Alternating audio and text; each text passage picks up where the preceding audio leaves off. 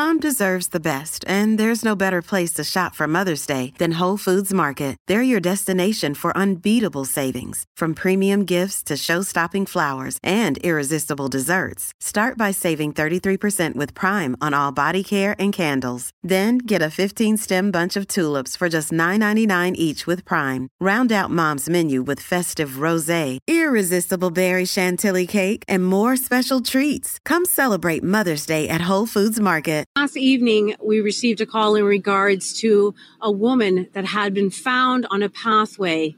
And once police arrived and paramedics did everything they could to save this woman's life, she unfortunately succumbed to her injuries on scene. Obviously, we've been quick to try to close the area down and find out what else happened leading to the end of this woman's life. We have made an arrest.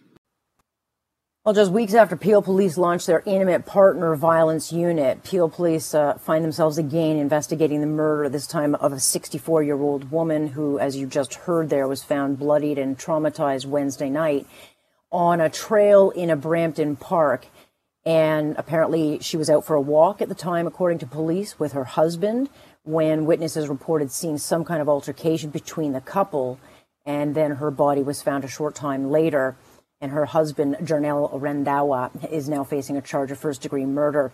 And Brampton, certainly not the only city to see a surge of domestic violence cases, but when you look at the stats from 2019, each day they were averaging 50 calls a day for domestic violence.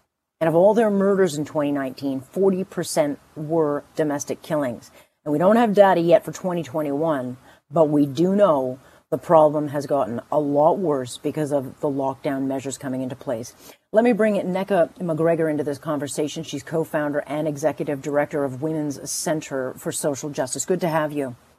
Thanks, Alex. Good to be here. And here we are again talking about, a woman killed at the hands of a partner in, we don't have a lot of the details of what caused it, but we have just been hearing about these over and over again, and yet, they're not getting the attention that they normally would outside of a pandemic. Agreed. Completely agreed. I'm not sure really at this stage what people need to hear in order for them to start taking this seriously. And when I talk about people, I'm thinking not just the men who perpetrate the violence, but the broader community, the broader society, because this type of violence does not happen in a vacuum. It doesn't happen in isolation. It's a community-impacted type of violence, and it really does require community-impacted action. Yeah, and I'm sure, like all the others, we will learn in time that there were warning signs, that there were, plenty of signals that there was trouble, and yet we always seem to tell the story after the fact. And we're even telling you this story after police in Peel Region have actually launched a program to deal with it because it's become such an issue.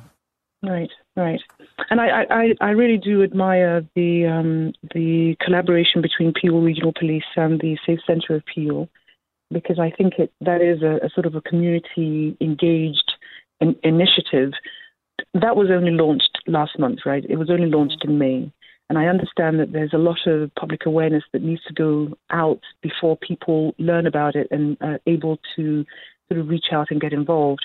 But even with initiatives like this, I think we need to be asking a deeper, more fundamental question about why men feel that they have the right to take their partner's life in times of stress and crisis. We need to be asking why this is sort of the trajectory that they choose to take, as opposed to going out and seeking help.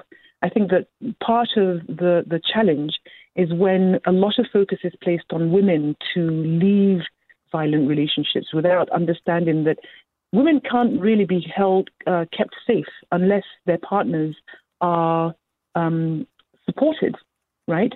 We know that the point of separation is one of the most dangerous times for women when they are leaving. So right. When society says to women, why don't you leave? And she leaves, the reality is that that's the time when her health and her life is at most risk. So for us, when we talk about what needs to happen, it really needs to focus on how to get these men the types of help that they need, because that's the only way women are going to be safe, is when the men who are the ones who are killing them have the types of support that they need. Right. And yet it has been, I think, much more complicated during the lockdown measures. It's just not getting documented because everybody's attention is on a pandemic. And so we know that there have been spikes in these cases. Maybe not every woman has been killed, but certainly there have been many, many more incidents reported. We know that helplines have been receiving many, many more calls.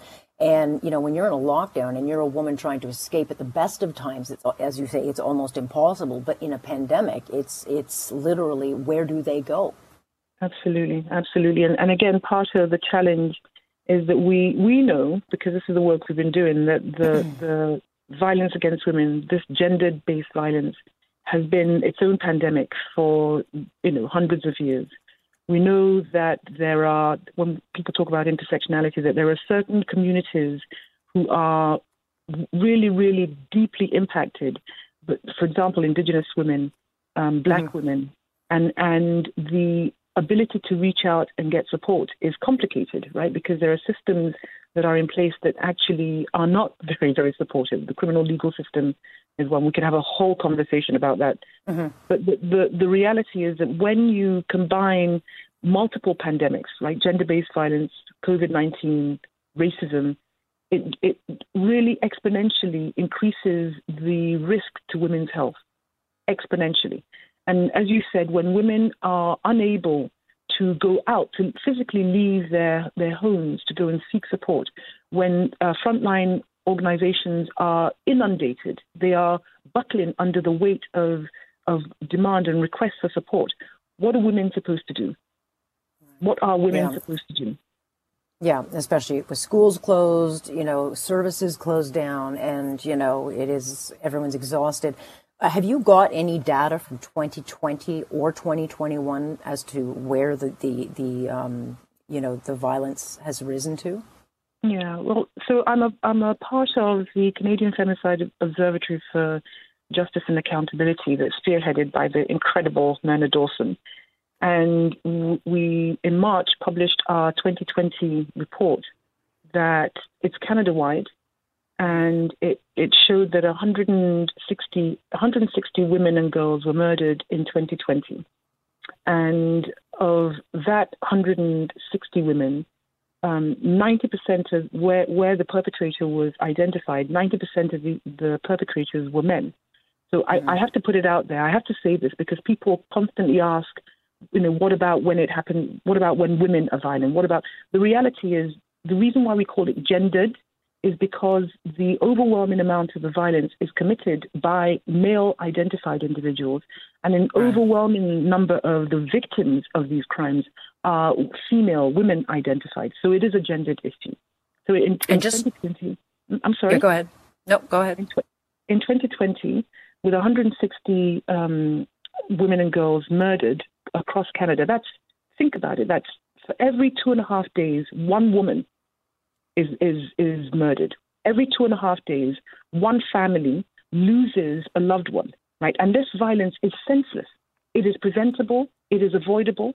But every 2.5 days in this country, a woman is murdered by an intimate partner, overwhelmingly by an intimate partner. And the stats that we had for 2020, it was about 41% of the women who were murdered by a current or former spouse, a former partner. So women know these people. Women know these men who are killing them. So how do we, again, as a society, rally around to figure out a way to keep women and girls safe? It is unfathomable that we are living in an age, in a country, where there is access and opportunity, and still, every 2.5 days, a family is in mourning because some man has killed a woman. Yeah, it's the pandemic. It's just more of that collateral damage, as they call it, in this pandemic. And nonetheless, I know Peel's got this program, and hopefully other jurisdictions pick it up because it's clearly needed. Nneka, we will talk again, and I appreciate you joining us tonight. Thank you so much, Alex, and take care. That is Nneka McGregor. She's a co-founder and executive director of Women's Center for Social Justice. And sadly, it will not be the last time we tell you this kind of story because it's just happening that often.